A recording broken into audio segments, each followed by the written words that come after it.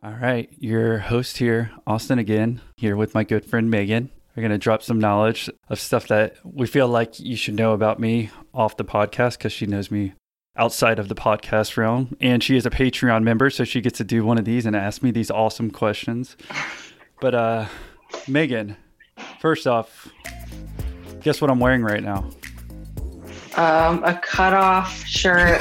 You're good. That's what I was going to say. Gym shorts and tennis shoes. You don't have to say it all. I was just going to say no sleeves. No, definitely no sleeves. 100% No sleeves. Because Megan dropped that knowledge before. So if y'all are wondering, again, I like to have the sleeves off so it won't slow down my typing speed. Again, the things I do for this podcast. All right, Megan. So what's something else that people should know about me? I guess, in the world of podcasting and radio, you don't really get a visual on the speaker. I think people should know you're pretty tall. I don't know if you sound like a tall person. I think you sound like an average height person. How tall are you, Austin? I'm 6'2". Oh, I guess it's not that tall. Sorry, I disappointed you. I mean, it's tall compared. I'm 5'6" on a good day, so you're pretty tall. Yeah. Also, Austin is a resident of Florida. I don't think I've ever seen you wear a pair of flip-flops. I don't like wearing flip-flops. I've done it in the past. It's because I remember riding bikes before with flip-flops. And then if you've done that and rode bikes with flip-flops and scratched your toes on the concrete, have you ever done that on the street? That pain is like no other. It hurts. Just scraping your... Fair enough. Yeah, so that's actually the reason why. But that's a good call, too. That's a good reason. Yeah, I can't I was like...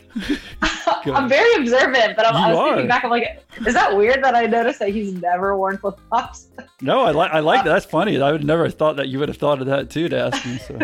Also, Austin's home this Christmas was like beautiful, probably, no joke, a million lights. And his reaction to the compliments we showered him with was to go out and buy all the on sale lights right after Christmas. So he probably has a million more. So I think he's going to knock out the power for the entire neighborhood next year. Well, thank you, Megan. Well, let me give everyone some tips on that. So if you go the day after Christmas to Home Depot, Target, wherever, then they have the lights on sale for 50 to 70% off. So, I'm a value guy. That's what makes entrepreneurs. You got to find good value. Very fiscally responsible of you. Yes. Well, I've learned to do that by not making money on the podcast. So you have to be frugal. Yes.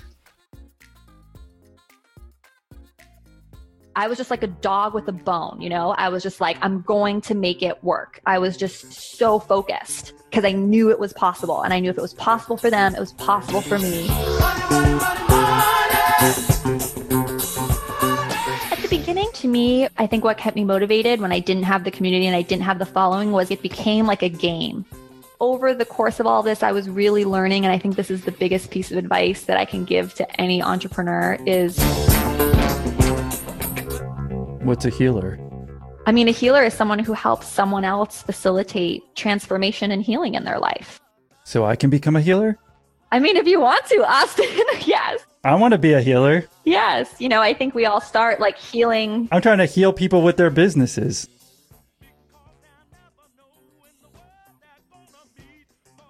Hi, I'm Brett Larkin. I'm 34 years old. I am in the Seattle, Washington area, and my company, Uplifted Yoga, we virtually train yoga teachers. So we both certify yoga teachers, and then we have many courses for people who are exploring yoga, as well as enthusiast yoga community, like a membership site. Did you start off doing this with your business, or did it transform to this online space? Well, it's a good question. I did start teaching yoga in person on the side of my corporate jobs at the time. I was very passionate about yoga. I mean, extremely passionate. You might say I'm obsessed with yoga. I talk about it 7 hours a day now, and I'm still not sick of it this many years in. It definitely started physically, but out in the world and in studios. I was always really interested in video as a medium. I had gone to screenwriting school for college, and there were some required video and editing courses as part of my college curriculum. And I ended up putting my first video on YouTube. Well, I thought I was coming to YouTube late, but turns out I was actually still in the earliest wave of fitness and yoga people coming onto YouTube. I don't know if you want to start back to when you actually got started, or if we want to talk a little bit more about how you make money. When you said membership, I don't know if it's just you're teaching people actual yoga, or you're teaching yoga teachers yoga. I mean, do you want to maybe describing your current model a little bit more, and then we'll talk about how it evolved? Sure. So I do both. I have what's called a freemium business model. So I have dozens and dozens, if not hundreds, and now probably actually over 1,000 free videos on YouTube. I've been putting up a YouTube video every week for probably more than 5 years now, since 2012. So that's actually a very long time. Those are all free. They're just on YouTube. And then for people who are kind of resonating with my style of yoga and the way I'm teaching, and they want to go deeper and they really want community and connection, because that's what I found my audience was really craving, I have kind of like a Netflix version of my yoga where they get everything that's on YouTube, but they also get premium content, they get courses, and they get more interaction with me and one another in a structured way. So we have book clubs, courses that dive deeper into the philosophy of yoga, challenges that are themed around specific things that are going on each year, like the summer solstice and things like that. And then for those who really decide that they love yoga so much, like I did years ago, and they want to take it to that next level, we have instructor training courses where they can be certified to teach yoga. And this is something that in the yoga community, a lot of people do just to deepen their own practice. They don't necessarily, everyone who comes and takes our courses want to have a career. Some do, and we really try to give them the tools to succeed online, which is something I'm really passionate about. But many of them are just looking for a transformation in their life. They want more yoga, they want to go deeper, and the training is a great way to do that.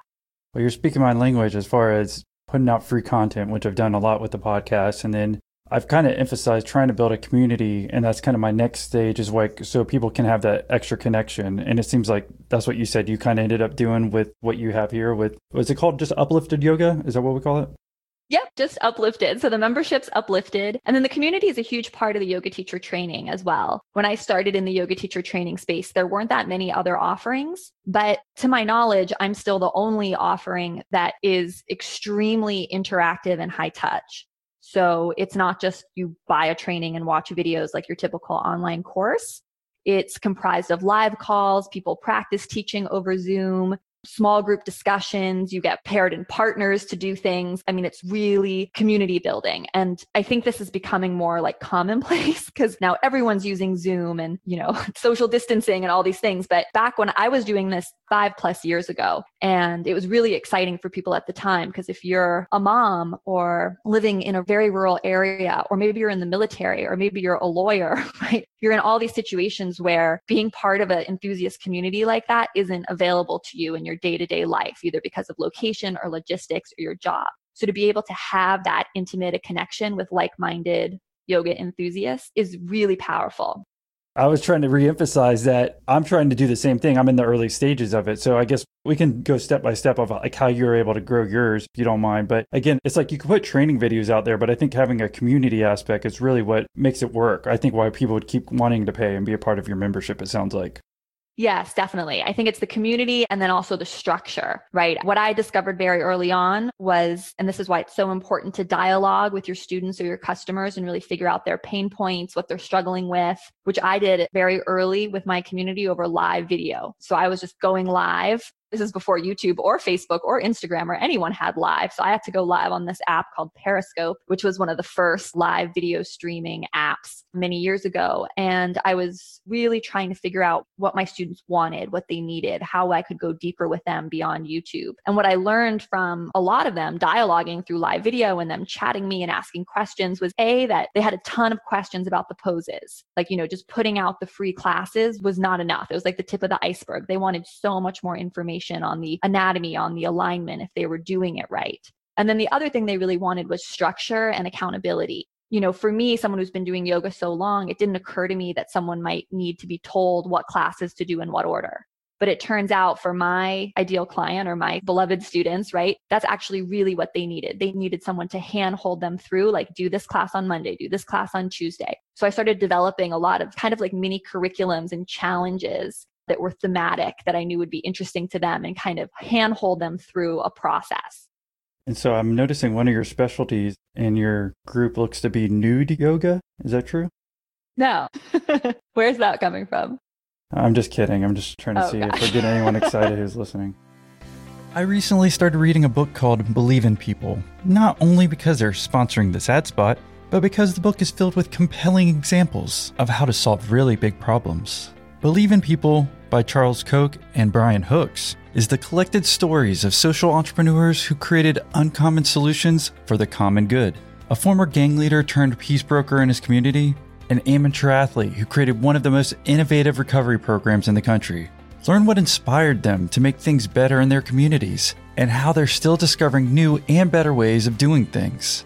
It's a message of hope in a time of crisis and optimism in time of division. For anyone looking around the country right now and thinking there has to be a better way, well, this book is for you.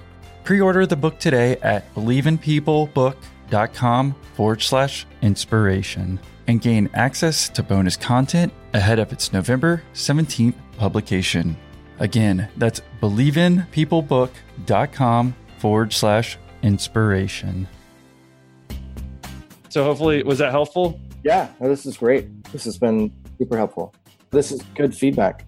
I love the idea of just making it clear what we do, how we do it, and then putting some customer bio information of who we've signed up. Speaking of signing up, why don't you sign up to become a Patreon member today? Go ahead, pause this episode right now, and go sign up. It'll be the best decision you've made since pressing play on this episode. All right. So I guess in general, when I was accepted the interview, I was just curious. I was like, okay, yoga teacher is kind of cool. She has a membership coming online. Because I think it's not only just, for me personally, but I think other people want to build communities. So it seems like you've had a successful one. So we'll dive into that. But overall, what were like your revenues in 2019 and what type of business? Is it just you? Can we get an idea of the business aspect of your online community here? Yes. I mean, when I started, it was me alone.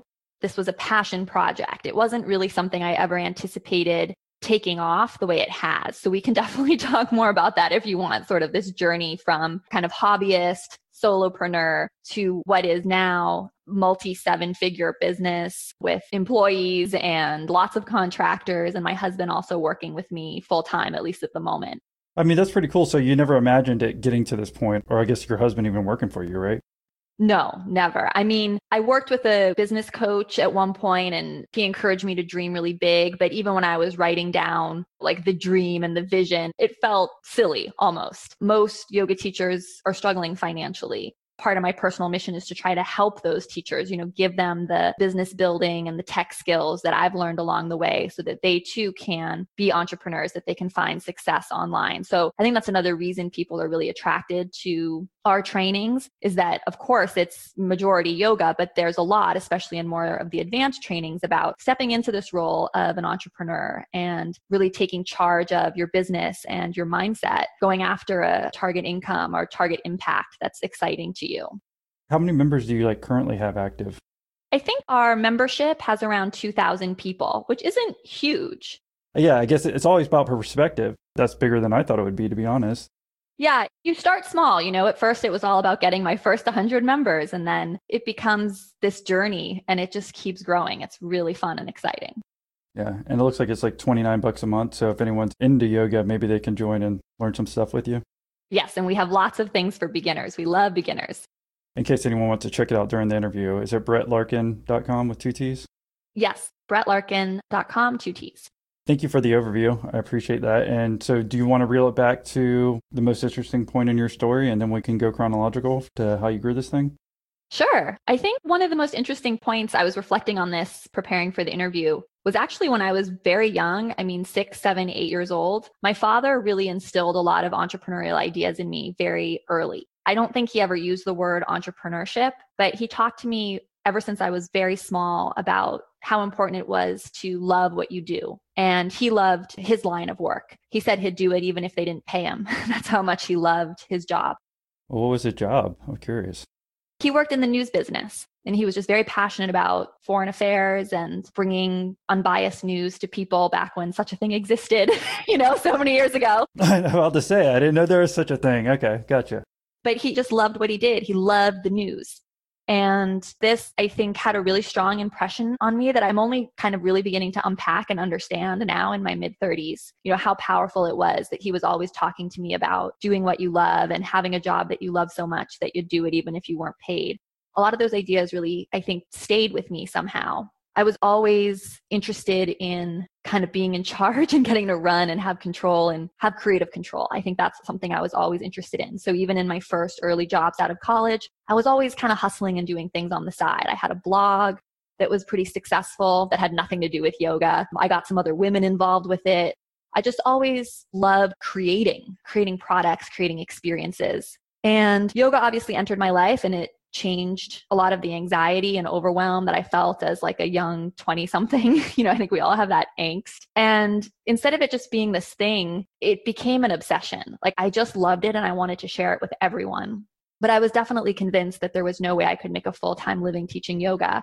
Didn't take a rocket scientist to figure out that, most yoga teachers are independent contractors. They're not earning that much money. And I was definitely on kind of more like a corporate track. I worked for a video game company at the time, which was really cool because I actually kind of segued into mainly developing dance and movement games for them, like fitness, dance, and movement games. This is back when Wii and the Kinect for Xbox was all coming out. So there was like a lot of interest in that type of technology. So I actually felt really great in my career for a while because I was combining technology and my love of movement and dance. I had been a dancer my whole life. So things felt good. Then that kind of Kinect, Wii, fitness game bubble kind of burst, and games like Farmville sort of became like the new hot thing. So I found myself working in kind of like San Francisco startup culture. I'd been brought out there for a video game job, but I was like the fitness and dance and movement aspect was no longer like a part of my day to day. And I wasn't feeling fulfilled anymore. I wasn't feeling happy. And that's when I started teaching yoga on the side, putting my first yoga videos up on YouTube, exploring, and again, with no concept of it being a business, just it felt like a creative expression, like an outlet that I needed. And what year was that? That was probably 2011, 2012. Okay. And so when did you move to San Francisco for the original job? Probably like in 2010 or something like that. Yeah. Okay. So you'd only been doing it for about a year or two, and then you're like realizing you're not enjoying it as much as what you were doing before? Yeah, I was learning a lot. And I think I learned a ton that helped serve me as an entrepreneur because it was very much like lean startup culture. So a lot about fail fast and prototyping. So it was an invaluable time. I guess I just didn't feel like my whole self was being fulfilled by my job, which I think a lot of people just accept. And they're like, yeah, that's normal. But that's never what I wanted. I think a lot of because of the values my father instilled in me, or maybe it's just the way I am, that I was missing having that more creative movement or fitness aspect as part of my day-to-day work. Originally, I don't know if you even mentioned like where you went to school, and then from where. We know you ended up in San Francisco, but again, I just want to make sure that we all get an idea of your years and your movement throughout the US before you actually started this. Yeah, sure. I went to New York University to Tisch School of the Arts, and I studied screenwriting and writing for television. The screenwriting and writing for television kind of segued into what my first job was, which was writing storylines for video games. So that's kind of how I got in the video game world and company. And then I actually was able to bring the movement piece in. I was actually planning on leaving the video game industry because originally I was just writing story and dialogue for video games, which was really cool. I wrote primarily video games for 13-year-old girls. That was what I worked on. It was super fun. And games for women as well, but a lot of games for the tween market, like 8 to 12-year-old girls. It felt like something was missing. But then when Wii and Kinect and all the fitness dance technology came out, I was like, oh my gosh, this is so exciting. And I was in the perfect position to be able to sort of segue and get promoted because a lot of the game designers who the company already had on staff, they didn't know anything about movement. They didn't know how to work with a choreographer, for example, or design fitness routines. And I just had that background. Wow. Okay. So that worked perfectly. And then from New York, I guess, what company told you to come to San Francisco? So I worked for Ubisoft, which is one of the biggest video game companies in the world. I started in New York. I went with them to Quebec, Canada. And then I got recruited out by a different video game company to go to San Francisco. That company no longer exists. It ended up going bankrupt. Was Ubisoft, did they do Halo? No, I don't think so. But all the Tom Clancy games. Okay, gotcha. Yeah, I've seen all that. That's it. Yeah, Tom Clancy ones are big ones. And Assassin's Creed. So then you're in San Francisco, you're doing that for a couple of years, and then you kind of, as you said, the Farmville type of stuff, the non-movement games started picking up again. You found yourself a little bit bored and then decided to do your yoga stuff kind of on YouTube and start doing online just for fun. Yep, just for fun. It just felt, as I said, like really a creative outlet. Like it was like something I had to do and put out there. It didn't even really occur to me that people would watch the YouTube videos, as crazy as it sounds. Well, then why were you putting them up? Just in case you thought maybe one person might benefit? To be honest, the original reason I put them up was because I had designed a sequence. In yoga, we move through a series of poses like a flow that I really liked, and I wanted to remember it. I didn't want to forget it. So that was the impetus actually for filming it, was almost like to document this sequence that I had really enjoyed. I had never even made the leap that like someone's going to view it and do the class and comment. So when that started happening, obviously I was insanely excited and blown away. Wow. Yeah, you thought you made it private, but it's actually public? Yes. All right. So 2011, it sounds like you're making decent money too, I guess, if you're in the video game world. Yeah. I mean, this was what was really great is because I had a corporate job. So I had a lot of financial security. I mean, I wasn't married. I didn't have kids at the time. So all my spare time, I was able to focus on exploring what this was. So it was a great position to be in. From 2011, why don't you just kind of walk us through how this ended up evolving, Uplifted? Yeah. So I think I started figuring out that I should post videos regularly. I mean, I remember that being a big epiphany. Like I should post, every Sunday a video. I had luckily taken some online business little courses that had really encouraged the importance of an email list and growing an email list. So I did have a very basic website that retrospect is like so embarrassing if I could look at it now, but it existed. It mainly just was like, hey, this YouTube channel exists. And if you want to leave your email, I'll tell you when I post new classes type of thing. What was the website so we could look in the Wayback Machine? Oh my goodness. It was just my URL. It's probably brettlarkin.com. So you could definitely go back and take a look. I used some really crazy website builder to build it too that doesn't even exist anymore. It was super wonky. I was telling this story to a group of my advanced students the other day that I actually was afraid to email everyone who was signing up. It felt like an imposition. It felt scary, which is so funny for me now because I think if I look in my email marketing software that I've sent over 90 million emails. It's like some insane number now that I've grown. But back then, like emailing people felt very frightening. It felt something that was like out of my comfort zone. And so even though people were entering the email to get these classes, I never emailed anyone because I just was too afraid. What actually ended up happening is I had some people write in and be like, I've signed up to get your free weekly class and you've never sent me an email. Is your thing working? What's wrong? So people actually started complaining. And that's when I finally got out of my own way and started sending emails. And that began, my very early love affair with email marketing. I love connecting with people via email and using email as a sales channel and to connect with your ideal client, my ideal student. So I had a writing background, right? Because I went to school studying screenwriting and writing was always a strong suit for me. So I started just like putting together very simple automated funnels, and tell me if you want me to break down any of these terms for people listening, but basically where someone might opt in and I'd send them some classes and then ask if they're a beginner or ask if they're advanced and then send them some other emails. It's a lot like the dialogue trees I used to write when doing video games, right? Like if the person chooses X, we send them different dialogue than if they choose Y, right? So it was kind of like a lot of different things in my background started pulling together, like the writing, the game design, the obviously love of fitness and yoga. And I started getting really interested in, communicating and emailing with folks and sharing my classes and being kind of a little bit more of my own advocate. At that point, how long did it actually take for you I know you said people started emailing you, right? To, hey, I'm not getting this free course. I'm sure other people have this hurdle. Even for me, I started collecting emails in the beginning, but I feel like you need at least a decent amount of emails on your list before you start even taking the time to preparing these funnels of emails. I imagine at first it was just like almost a newsletter and then it breaks down into the funnels like you're talking about. But yes. I mean, yeah, how long did it take for you to actually overcome that hurdle once people started getting back to you?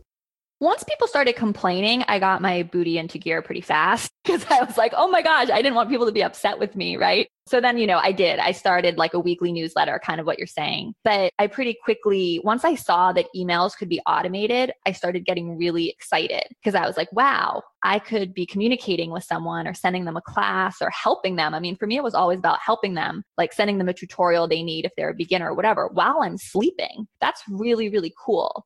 So that's what kind of broke down some of the early funnel work I started doing, which were all terrible, by the way. They weren't even like selling anything. And I didn't really have a clear, what I call now like an avatar, like a clear type of student I was trying to attract. It was kind of a mess, but at least I was flexing those early muscles of learning the skill of writing emails and putting myself out there. But we all get started somewhere. And I think it's the important part of like once people start learning about the things you're talking about, like funnels, and it almost gets so complicated in their head, or even mine when I start thinking is like, why am I even going to collect emails? You start overcomplicating it. But just like you and all these other guests that we've listened to, whether they're, starting these email funnels or email sequences, I mean, the first step, just click the emails, like do something. You got to do some step in the beginning and you work your way up to where you got to. It doesn't happen in the first go around, right? Correct. Yeah.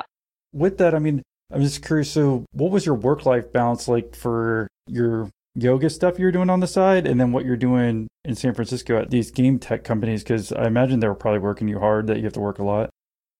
Looking back, compared to my life now as a full-time CEO, founder, and mother, and, it was easy, honestly. I mean, it's like I would put in the hours at work, but work was just work. And so my evenings and weekends were free, and I'd do a lot of filming on the weekends. Cool. Were you doing it all yourself or like, were you just... All myself. Okay. Everything myself. Yes, I was the sound person, the video person, and that results in very poor quality a lot of the time. So if you want to go back and look on my YouTube channel at like my earliest uploads, you will see that, stuff is out of focus, stuff doesn't sound good. And that's really fun to do. Like even with the biggest YouTubers, people who have millions and millions of subscribers, to go back, if you keep clicking back in their history, you can see some of their first uploads. And it's really inspiring. And that's what I love about YouTube, is because it's really transparent and you see how people grow up on the platform. And I feel like I've grown up so much on the platform. I mean, I now have videos with like 3 cameras and cranes and, professional audio and makeup and hair. And, that is definitely not where I started. And a live audience?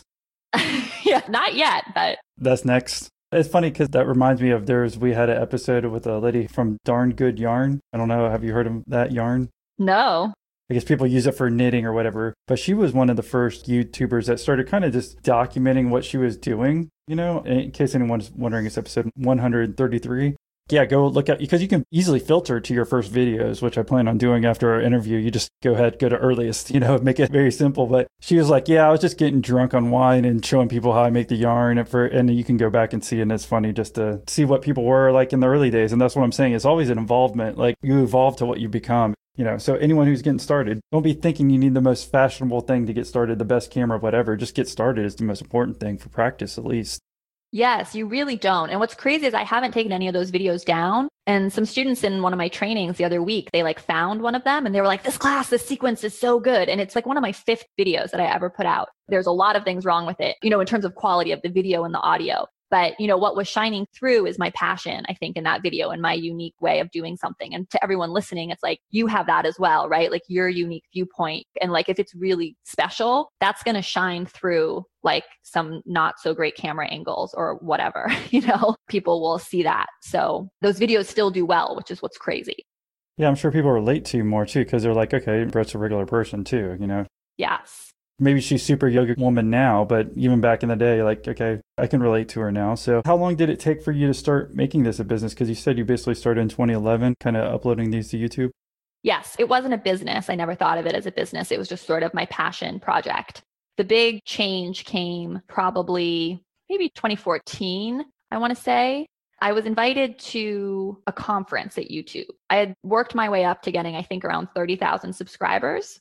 YouTube has some wonderful system. I don't really know, but they email you and they invite you if you have enough people to come to these like creator events that they host at YouTube, which is really amazing. So I got invited to the one in San Bruno, which is pretty close to San Francisco. I was so excited and I had to take the day off work or something to be able to do it, but it was super important to me to do it. So I did. It's one of those days that changed my life forever because up to that point, I'd never met anyone else who was doing YouTube. And I go to this creator event at the San Bruno YouTube office, and there were literally hundreds of people. I was one of the smallest channels there. I don't even know how I got invited. It was like most people there had 80,000 subscribers, 100,000 subscribers. They were much bigger than me.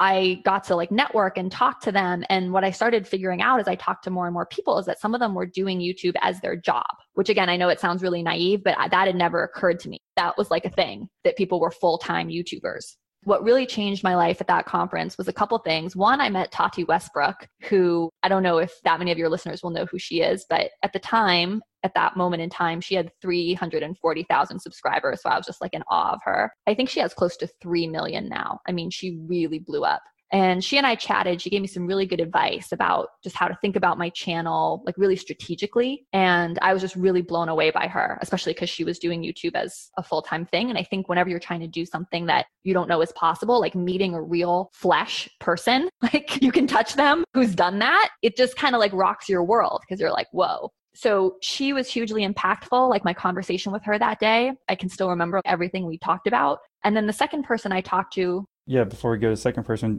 what did y'all talk about it? If it was such a life-changing moment, I'm just curious. She talked to me a lot about branding my content and the importance of, she was uploading at the time 5 days a week, which is really brutal. You know, that's a hard schedule. But she talked to me a lot about the importance of like how she branded different days and how she thought of different pieces of content kind of differently for different people in her audience and how she branded different days of the week. And it was a lot about like strategy and branding and posting, like really practical stuff. But again, my brain had never even really thought like that before. I was like, oh, I just put a yoga video out once a week. And so then the next person that I talked to a ton of people, but this other person I talked to, Jared Polin, his channel was very successful. They were both actually panelists there. So they were kind of there as like the inspiration for all us young creators. So somehow I got lucky and I ended up talking to both of them just kind of during the networking. Jared had a photography channel. He teaches people how to use DSLR cameras. He showed me and actually gave me, it was really nice of him, this DVD set that he had created about how to use DSLR cameras. Because I was telling him I was struggling as a new YouTuber, you know, trying to figure out all the camera settings and all that stuff. And he like whipped out of his backpack or somewhere, I don't know, this like DVD box set that was like his guide to using a DSLR camera. I remember taking this and being like, wow. And I could just tell by the DVD box set, like how high quality a product it was. I mean, it was beautiful. I could tell that it was beautifully filmed just by like the pictures on the cover and everything. And what's a DVD? Yeah, I know. I'm like, I feel so old, right? But I asked him and he said, I think he also sold it as an online course, or maybe he only sold it as a DVD pack. But we got to talking and he said, I sell this off my YouTube channel. And I was like, what? And he was like, yeah, you know, people listen to all my free tips about how to operate a DSLR camera, but then the ones who really want to know take my course. And my course is this DVD pack. And I was like, wait, what? Again, it was like this aha moment that your audience on YouTube would buy stuff from you. That was also something that had never occurred to me. And so I asked him, I started asking him all these questions. I was like, how much did it take you to produce this DVD? Because I could tell that it was a multi-set DVD and I could tell it was really well put together, as I had said. I think he told me it cost him $10,000. And I was like, oh, you know, like that felt like so much money. And I was like, weren't you so scared to invest that much money filming something when you didn't know if anyone was going to buy it? And he was like, maybe, but it's made me over $1 million. So I feel fine now. That moment changed my life forever. I just couldn't believe it. I could not believe that he had this product. It was just him, you know, the DVD was just him and like the same as what he was doing on YouTube, but he'd made $1 million selling it. And driving back from that conference, it was like everything had changed. Nothing was the same anymore. It was all of a sudden, I just felt all these possibilities opening up. It was like one of those surreal moments. And I remember that drive home so well, like pulling into, we weren't married at the time, but we were living together, like our apartment garage at the time. For me, like life was like before and after that moment, that day. It was very inspiring.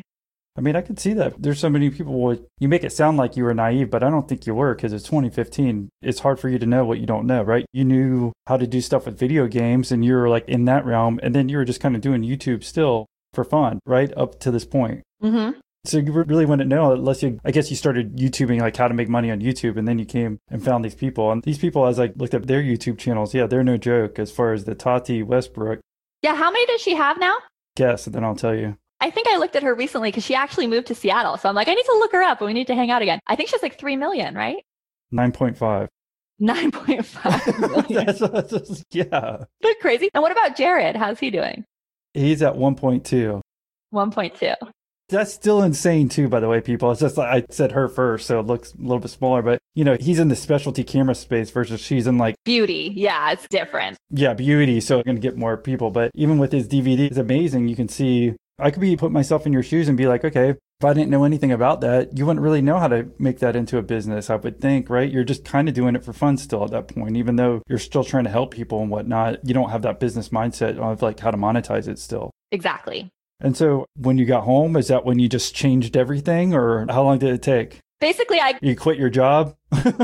No, I mean, I'd love to tell you I was that brave. I wasn't. But something changed where for the first time ever, and for me, again, it wasn't even about the money because I love it. I was just like, what if I could do this as my job? I wasn't even like, I need to make $1,000,000. It was just like, what if I could just do this instead of my current day job, and make like semi as much or, enough. What's semi as much?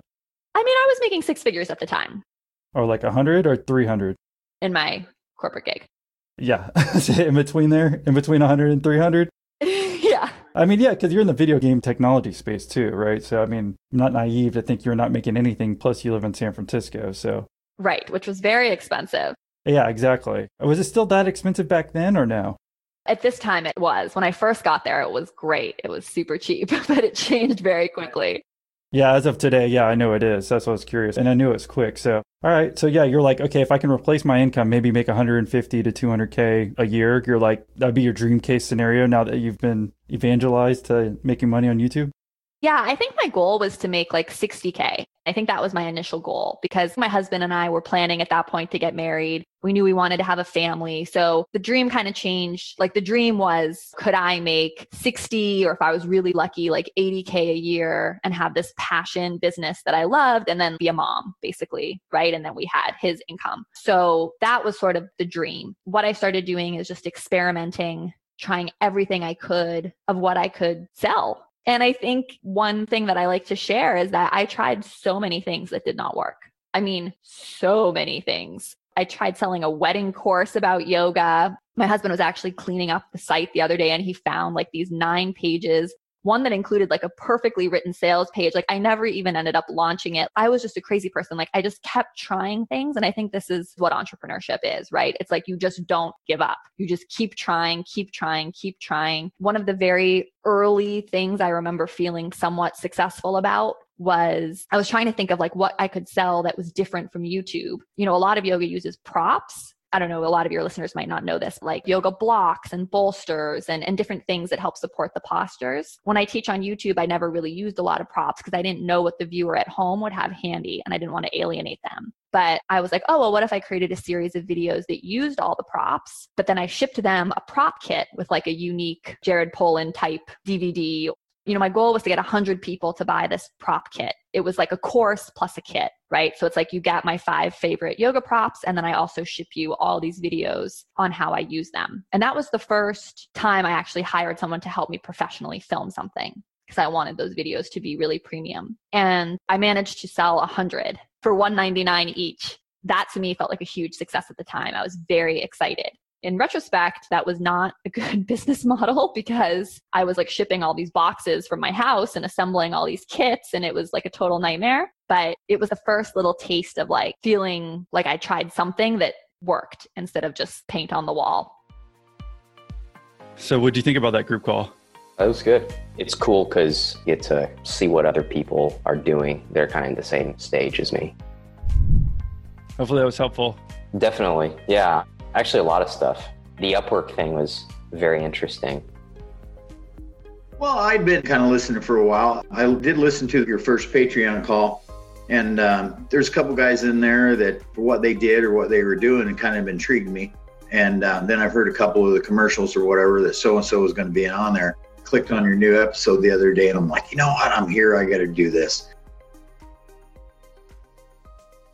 It seems like it makes sense, but you're saying you would order these boxes and then you assemble them and then resend them out. So there's a lot more labor going into all this. Yes, exactly. Because the 5 props that were my 5 favorite, they were all from different vendors. It wasn't like they like existed prepackaged. Yes. Oh, okay. Gotcha. Yeah. The Brett Larkin prop special, I guess, or whatever. And then it seems like that made sense, though. I mean, and I guess it's your first taste of real money, but can you walk us through some other things that didn't work? You said you tried doing wedding yoga. Yeah, I tried doing like a course for brides, preparing for it to like deal with the stress or something. Yeah, no, that tanked. It did not sell. That was the first thing I tried Facebook ads for, and it totally didn't work. And I had a yoga for core and abs that tanked. That did not work. I mean, there was a lot. I had to finally put together a beginner course because that was a good thing to do. And that kind of did okay. I had a stretching course that didn't work. I mean, there was a lot of, I don't want to call it failure because I learned so much each time. Well, yeah. So what did you learn from those? It seems like the product thing was at least something physical and you had someone help you out with that. But I'm curious what you learned from those then. I think over the course of all this, I was really learning, and I think this is the biggest piece of advice that I can give to any entrepreneur is listen to what your students or clients are telling you. I started to get really good over time at engaging with my community and really asking them what they wanted. And the membership, that was one of the first things that felt exciting. And there were that, I did because other fitness friends in the YouTube industry that I had started making had membership sites. I read this thing about like 1,000 true followers. Like if you just get 1,000 people to pay you X bucks a month, like you could do what you love full time or whatever. So that was very exciting to me. The membership was a big first project. And then from the membership and creating the community, had a community that kind of preceded the membership, like a free community, and then the community within the actual paid membership. People started telling me they wanted to take yoga teacher training online because they loved how I was breaking down the postures, and inside the membership, I'd go really in depth into like alignment and asana with folks, have them send photos of what they looked like in the poses, and then actually screen share with them and show them what I'd changed. Really detailed things that I don't think anyone was really doing at the time, or I don't even know if anyone does that now. I mean, that's how much I like to nerd out on yoga.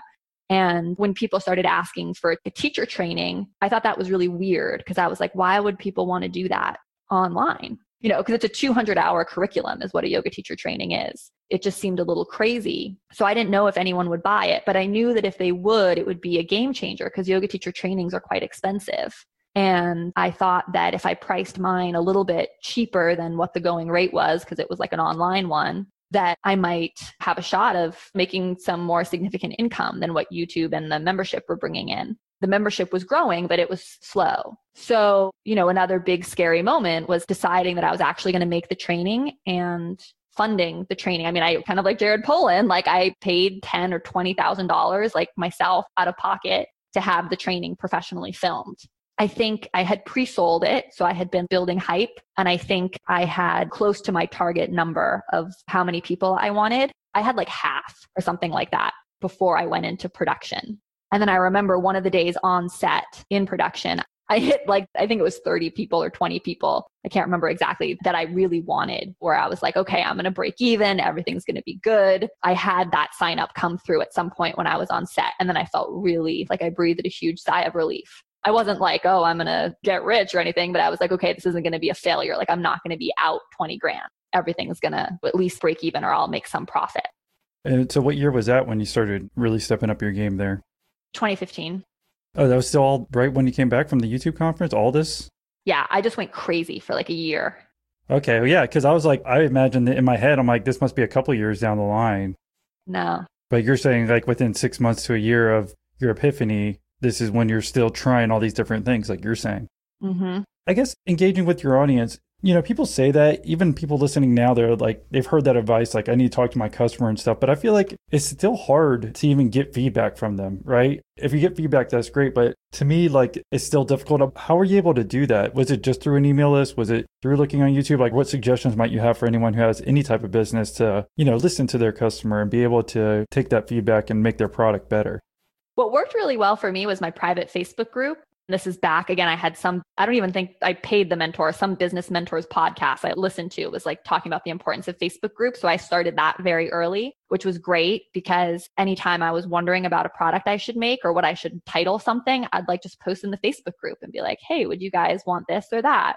Right? So really easy way to start getting feedback. And then of course, people would post all sorts of things to me, like, why don't you make a teacher training online? Things like that. But I think that everyone can listen to their customer. Even the yoga teachers I work with now who don't have a big social media following or anything like that yet, I tell them to just do discovery calls with their private clients or people who they think are like would be their ideal student and just ask them questions. So I really don't think there's any excuse for not being able to learn from your customer. I mean, even if you have to chase them a little bit and just be like, hey, would you do a discovery session with me? Or be willing to talk to me for 20 minutes in exchange for like a free 20-minute yoga session or whatever. So I'm a huge, huge fan of that because you don't know what your customer's pain point is. They need to tell it to you. It's never what you think it is. Again, for me, like with the membership, it never occurred to me that people wanted structured training plans. I mean, that's the reason people join Uplifted is for the plans. That wasn't my idea. I mean, it was my idea in the sense that I figured out that's what people wanted, but like they told me. And again, it was through that Facebook group. So if anyone's making it saying it's difficult to talk to their customers, they're just making up excuses is basically what you're saying. I think so, yes. Because if you don't have the Facebook group, again, you can do the discovery call, or I tell some of my new teachers to interview, even if it's like friends and family, right, who are struggling with yoga or struggling with prenatal yoga or whatever their specialty is. Like you just need someone to really tell you their side of the story. And then going live for me was huge. As I said, I was going live on Periscope all the time. That's how I filled my first 100 members, was by going live on Periscope, because it was so fast and people would chat me so quickly. And like the questions I get were so illuminating, like how to do child's pose, which I think is so basic and everyone knows how to do. I'm just like, wait, what? Right? And then I'm like, okay, note to self, next week I'm making a video tutorial on that. And that's 100% how I've done everything in the business. At that, you started off with basically 0 followers and all this, right? 0. Mm-hmm. Because that's another excuse too that I think people make. It's like, unless you get started at some point, you're not going to have anybody, right? So you started off with the YouTube. It sounded like you had up to 30,000 subscribers, but I don't know how many of them were actually on Periscope. But when you start Periscope, you have 0, right? But it just kind of snowballs in. I feel like people start making excuses that I can't do it. It's too late to join Twitter or do anything. It's just like, get on there, start searching and start asking people. Yes, I'm very action oriented. And this is why people in my trainings love coaching with me, because I just have like a no tolerance policy for not taking action. I can tell. I mean, there's just so many ways you can take action now. There's never been a better time to be an entrepreneur with the entire internet available to us. Right. And you told me after this, I did this as a audio test before we got going. Sound like that's what you're doing afterwards. And sounds like you got meeting after meeting after meeting lined up here, huh? Yep. Yeah. So how do you stay so motivated? You know, because again, I'll jump back into this timeline if you don't mind. And after this, it sounds like you're super motivated, even though it's still a passion. I mean, other people have passion too, but I feel like, especially if they're not getting paid for it, they could kind of let it go by the wayside. So I'm just wondering like how you stay organized and how you stay motivated to keep growing this. I think anytime I'm starting to feel discouraged or tired, or I mean, for me, it's been a big shift, especially this past year or two, going from kind of that solopreneur mindset to more of like a CEO and managing more people, because that's never really what I set out to do. I just love yoga, right?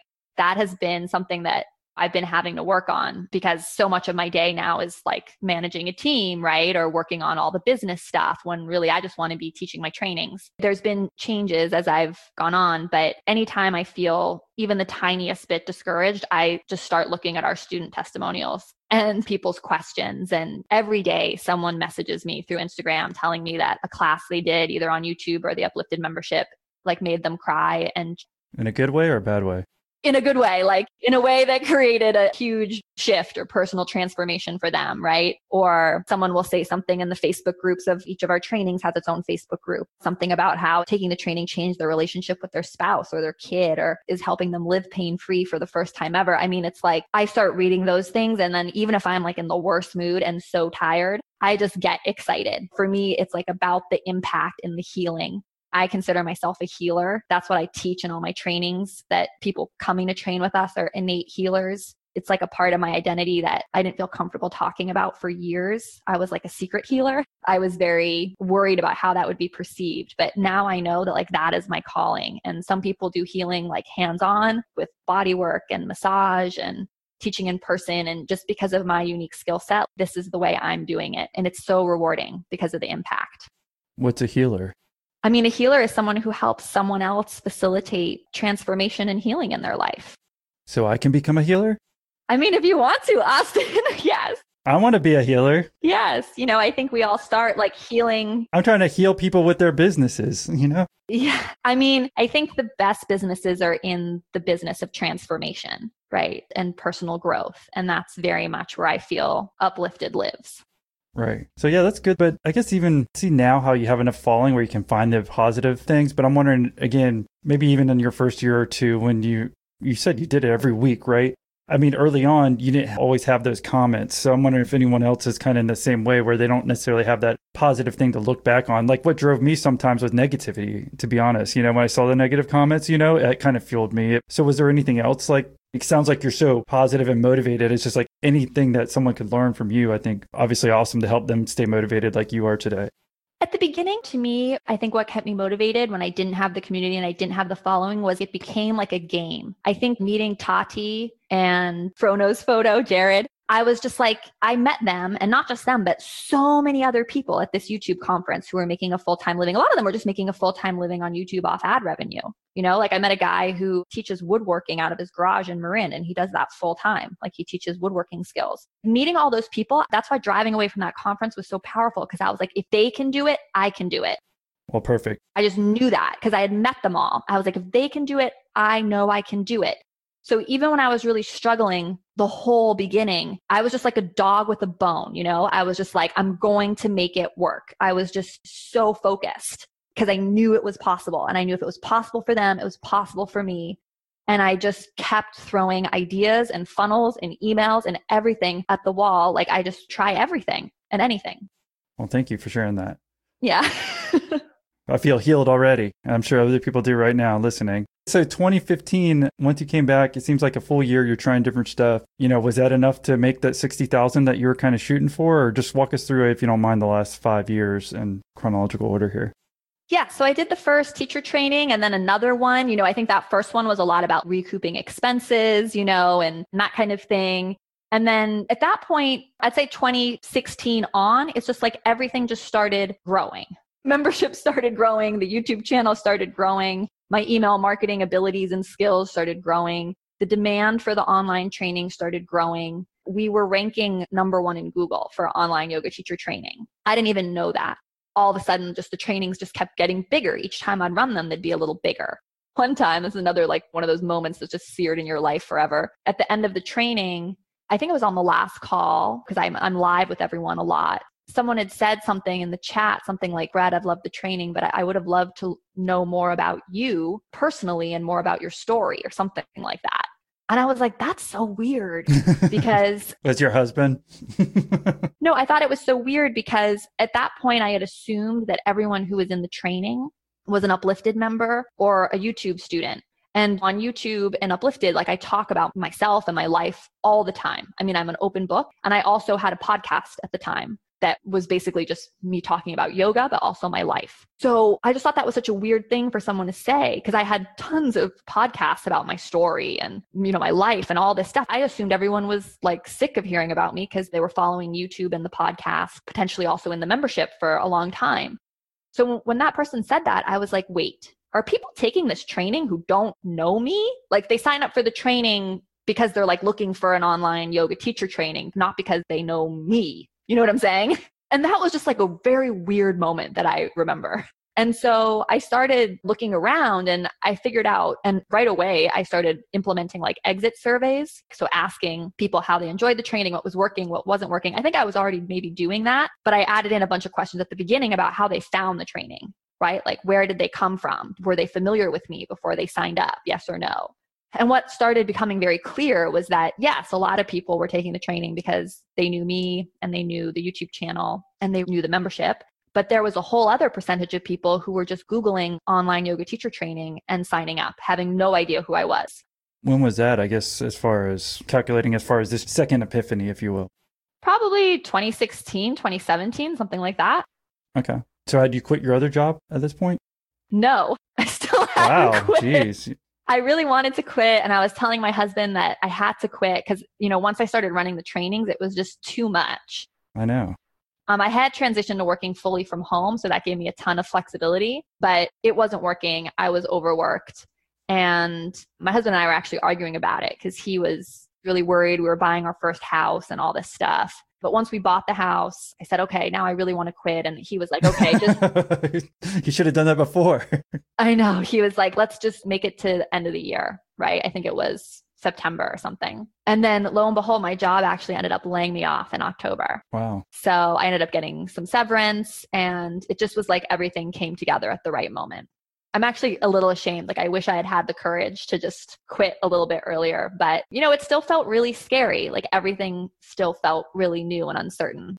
This is like the biggest jump. I really honestly feel for any business person. I don't care where they are in their life right now. It's kind of like having the faith to take the first jump, you know, especially if you're getting a good paycheck. If you're getting a like crappy paycheck and you didn't feel like you're being compensated fairly, then I think it'd be way easier. Maybe that's just me. I don't know. Yeah, no, I agree. I agree.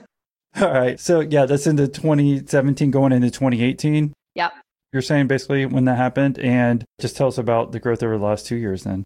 Yeah. So I feel like I've been on full time for more than 2 years. So maybe the job was 2016, I want to say. But yeah, then it's just growth. That's really all I can say. And just like getting better at everything we did, making the membership better, making the YouTube videos better. The channel right now, I think, has around 360,000 subscribers. So it's grown a lot from 30,000. I mean, there was a lot of figuring things out along that journey of the algorithm, the type of content. I'm still not an expert, but there's a lot that we figured out and got focused on.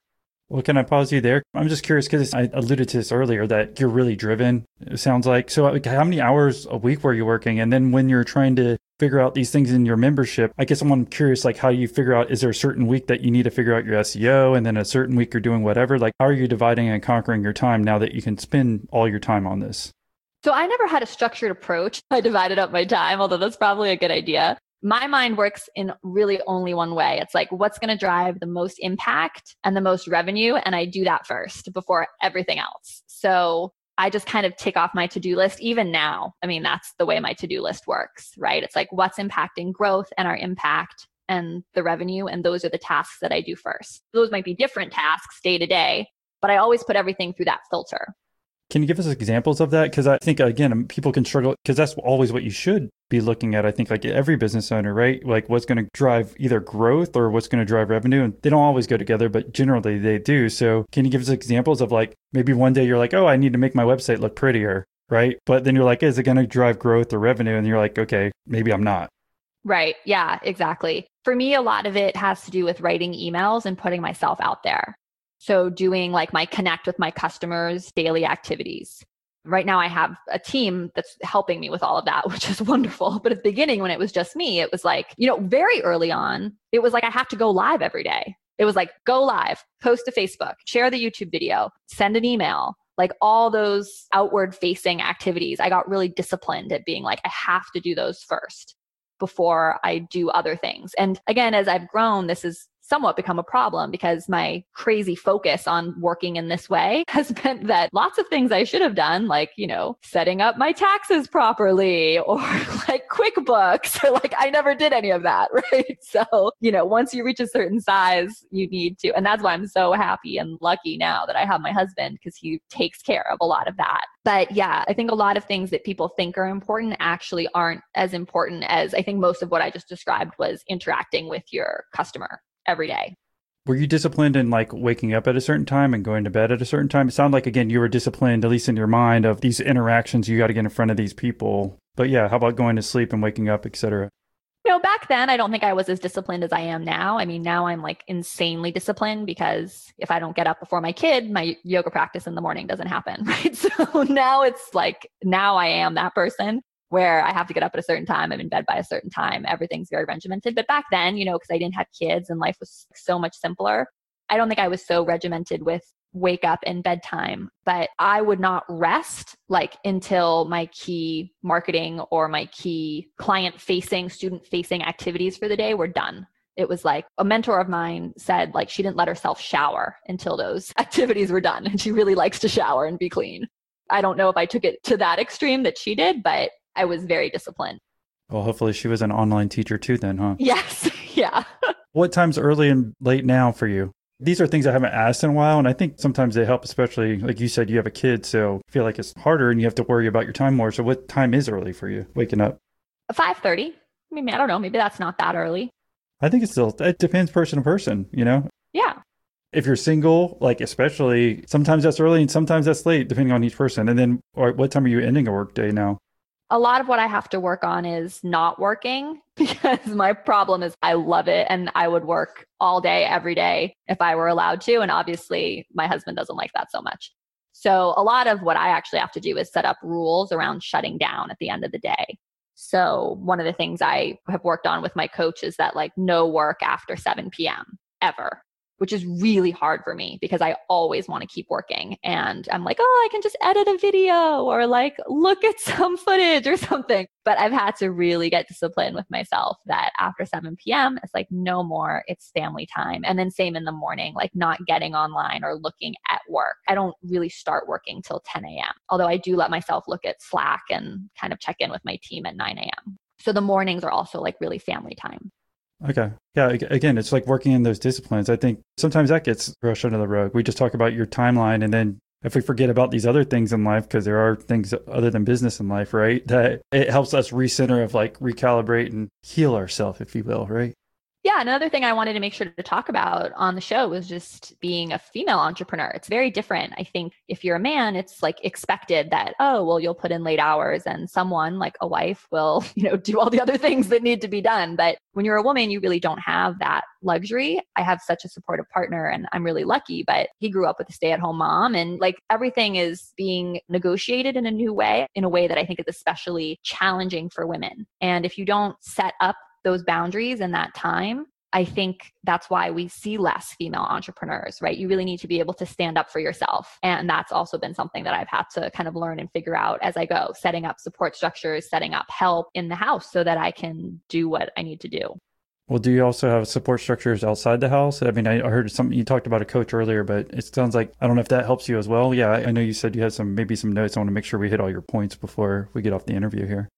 Yeah, I haven't always had a coach, but I have always had like key mentors at critical places in my journey. And sometimes they're someone who I just paid to speak to once, or someone who I was just listening to all their free stuff, like kind of binging through their free stuff. But there also have been some coaches and people who really impacted my whole life. The Handel Method it's like a life coaching company, but their process was extremely helpful to me. I had a coach very early on who was kind of like a friend who really helped me like draw a vision for the business back in even 2013, where writing it up felt silly. And now I work with a coach once a month. And a lot of what we're doing is talking about both the business, but also family life and how I can find that balance and set up rules for myself so I'm succeeding in all the areas of my life that I care about. What method did you actually reference there? It's called the Handel Method. So Handel. And you're saying that's kind of helped you? Yes, highly recommend. All right. It seems like you had a life-changing moment in 2015, right? And then another one, maybe 2017, as far as where you got through. But I mean, what's been the hardest part about actually making all this happen? Ooh, the hardest part. I think probably the hardest part is that you're just always uncomfortable in some way. I mean, doing this kind of work, it pushes you out of your comfort zone on a daily basis. I think a lot of people, when they start this journey, they're like, oh, I'm going to get to X, Y, or Z place and feel like I made it and feel comfortable and feel relaxed. That just doesn't really happen. You just get newer, bigger, different problems every single stage. I do think it gets easier because you just get more seasoned when you're like, oh, I'm feeling this discomfort or anxiety again it's still scary for me to invest certain amounts of money in the business, or like there's still things that feel frightening. And I think, I've just made my peace with that. Like that's what this path is. It's constantly like living in bed with your demons and your biggest fears. To me, it's worth it because of the impact that the company is creating. And I think the impact we have for our students. And B, I really want to be a role model for what's possible for people, and especially women and especially yoga teachers, for like what they can accomplish. So those are the two things that make it worth it. Well, thank you for coming on, Brett, and sharing your story. Thank you for having me. If someone wanted to say thank you for doing the interview, what's the best way for them to reach you? info@brettlarkin.com. All right. Well, thanks again, Brett. Flash forward to 2009, and I'm back in the golf business as a club pro, and I get a message on my MySpace page from a 14-year-old kid in Mexico claiming that I was his father. He says I impregnated his mom in the champagne room at a club in Cozumel on New Year's Eve in 1998, and I immediately called bullshit because I remember that night vividly, and there were at least 5 other guys with me that were also prime candidates. So I have to go down there as part of a paternity hearing, and the night before I have to testify. So if you want to hear more interesting stories just like this preview, well, become a Patreon member today. You're missing out.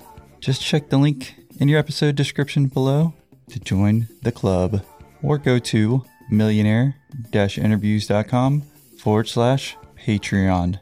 Thanks again for tuning in, and we'll see you in the membership forum.